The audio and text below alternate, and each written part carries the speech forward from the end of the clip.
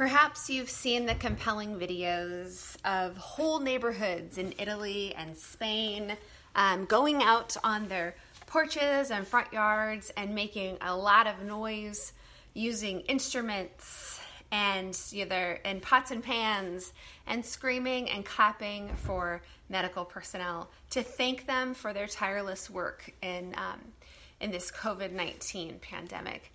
It's really special to watch and compelling to watch these people who are doing their part by staying in their homes, but trying to make some kind of connection to one another, connection of gratitude and love to those who are working so hard and putting themselves in harm's way.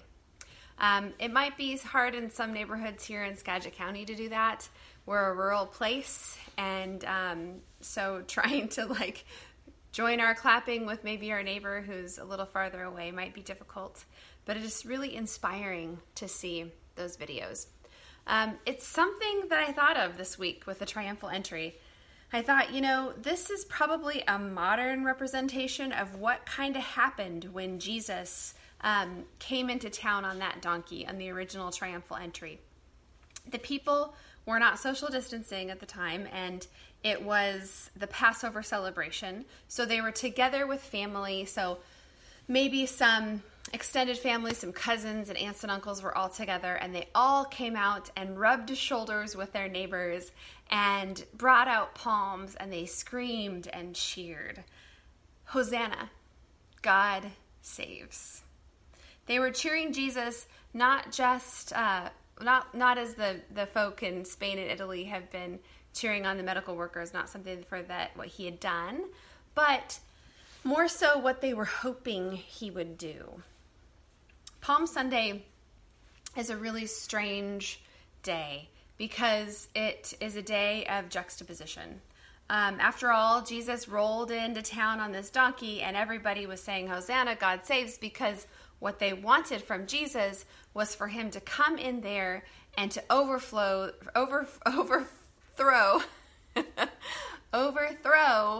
the Roman occupation.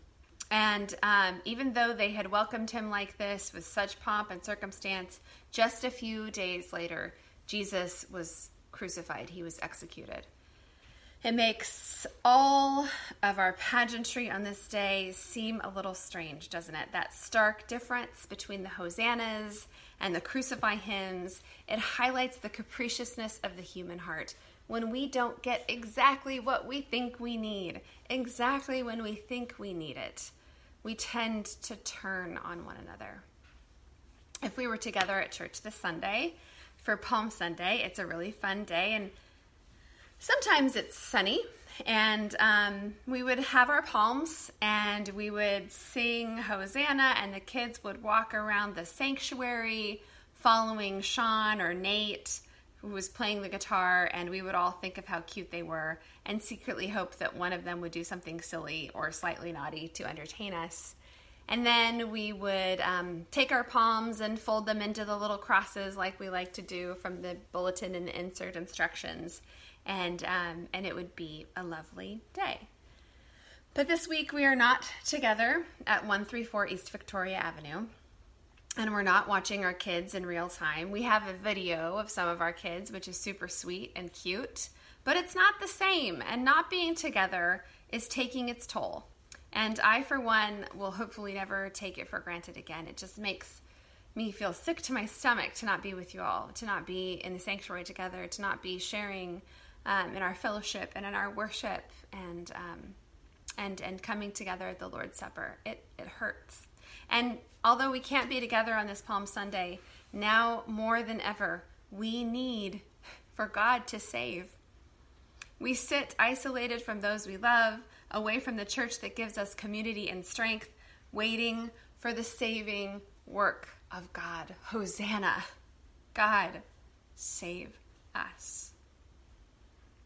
Palm Sunday, as you know, kicks off Holy Week. And this year, Holy Week will be vastly different from any other we've ever experienced. There will be no opportunity to eat together or wash feet on Maundy Thursday. There will be no stark Good Friday service with the stripping of the altar, There will be no Easter breakfast and light-filled sanctuary and flowers on the cross. There will be no gatherings after church with family, no baked hams or scalloped potatoes and fresh baked rolls that we all get to share together. There will be no community egg hunts or visits from out-of-town friends.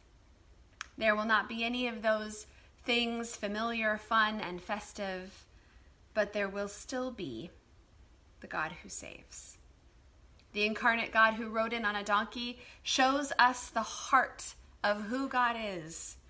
Not the conquering king that anyone thought they wanted or expected, but the kind of Savior who sets hearts free to recognize our belonging to God and to everything.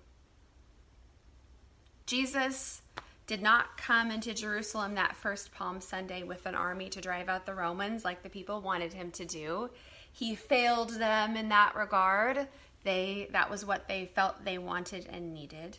He came into Jerusalem that day on a donkey to set their hearts free, to make it so that they and every generation that comes after them would be set free from the need to control, set free from the need to occupy or have some kind of external circumstances that they think would make themselves comfortable. And to show us through the pattern of death and resurrection on a grand scale that we do not achieve freedom through overthrowing governments or through conquering a virus. Now, the eradication of COVID-19 would be really nice and good and positive. And I, for one, would think it would be a wonderful Easter miracle to have. And we pray for it to happen. And yet, if that happened on Easter, it still wouldn't set our hearts free. It would end this suffering that we were having. It would end this time of isolation that we were having. But it would not solve anything on a grander scale. Our hearts would still desperately be in need of God's grace. These things that are external circumstances are not as important as the things that are eternal, as the things that are not subject to external circumstances. Jesus shows us that these things that are eternal, these things that are not subject to change like God's grace and love, are the things that really save us. God's presence with us. I hope you can feel it today in whatever room you find yourself in. I hope you can feel God's entrance on a donkey or a breeze or a bird or the laugh of a child. I hope you can trust that God is saving you even if it doesn't look like the kind of saving you want. I hope you can shout Hosanna and wave the palms and accept that the freedom you will receive might not be from your physical isolation right away, but instead from your need to control. Your precarious peace that relies on things going well instead of the deep well of God's love, and the distraction that you have relied on to keep swimming through your days without really paying attention. Holy Week marks the end of Lent, which we embarked on Ash Wednesday when we were together. Yes, that was a thing. We used to get together to do these worship services. We got together on Ash Wednesday, and we remembered that we are dust, nothing more, and that to dust we will return. We solemnly remembered that God's breath and stardust is all that keeps us together. So who are we kidding with our grand plans and egos? After that Ash Wednesday, we had no idea how poignant and profound our mortality would seem this Lent. All of the humans on earth are experiencing this together. And our response is what it always is.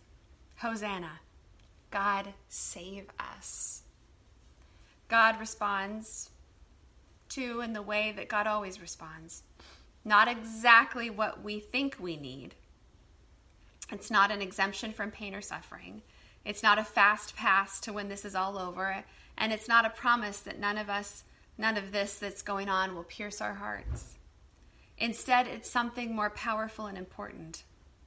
It is our lives embedded in God's. It is a promise of love that surpasses pain, suffering, and even the grave. It is a reminder of how we are connected to everyone all the time. A reminder of how our mortality does not separate us from love and life. A reminder that we were never really in control anyway, and that our grasping keeps us from enjoying the good gifts that God has given us. A reminder that this too can show us more of God's love, can grow us in ways that we hadn't expected or anticipated. A reminder that the God of the resurrection envelops us in our suffering, in our joy, in our everything, and brings us always to new life. Amen.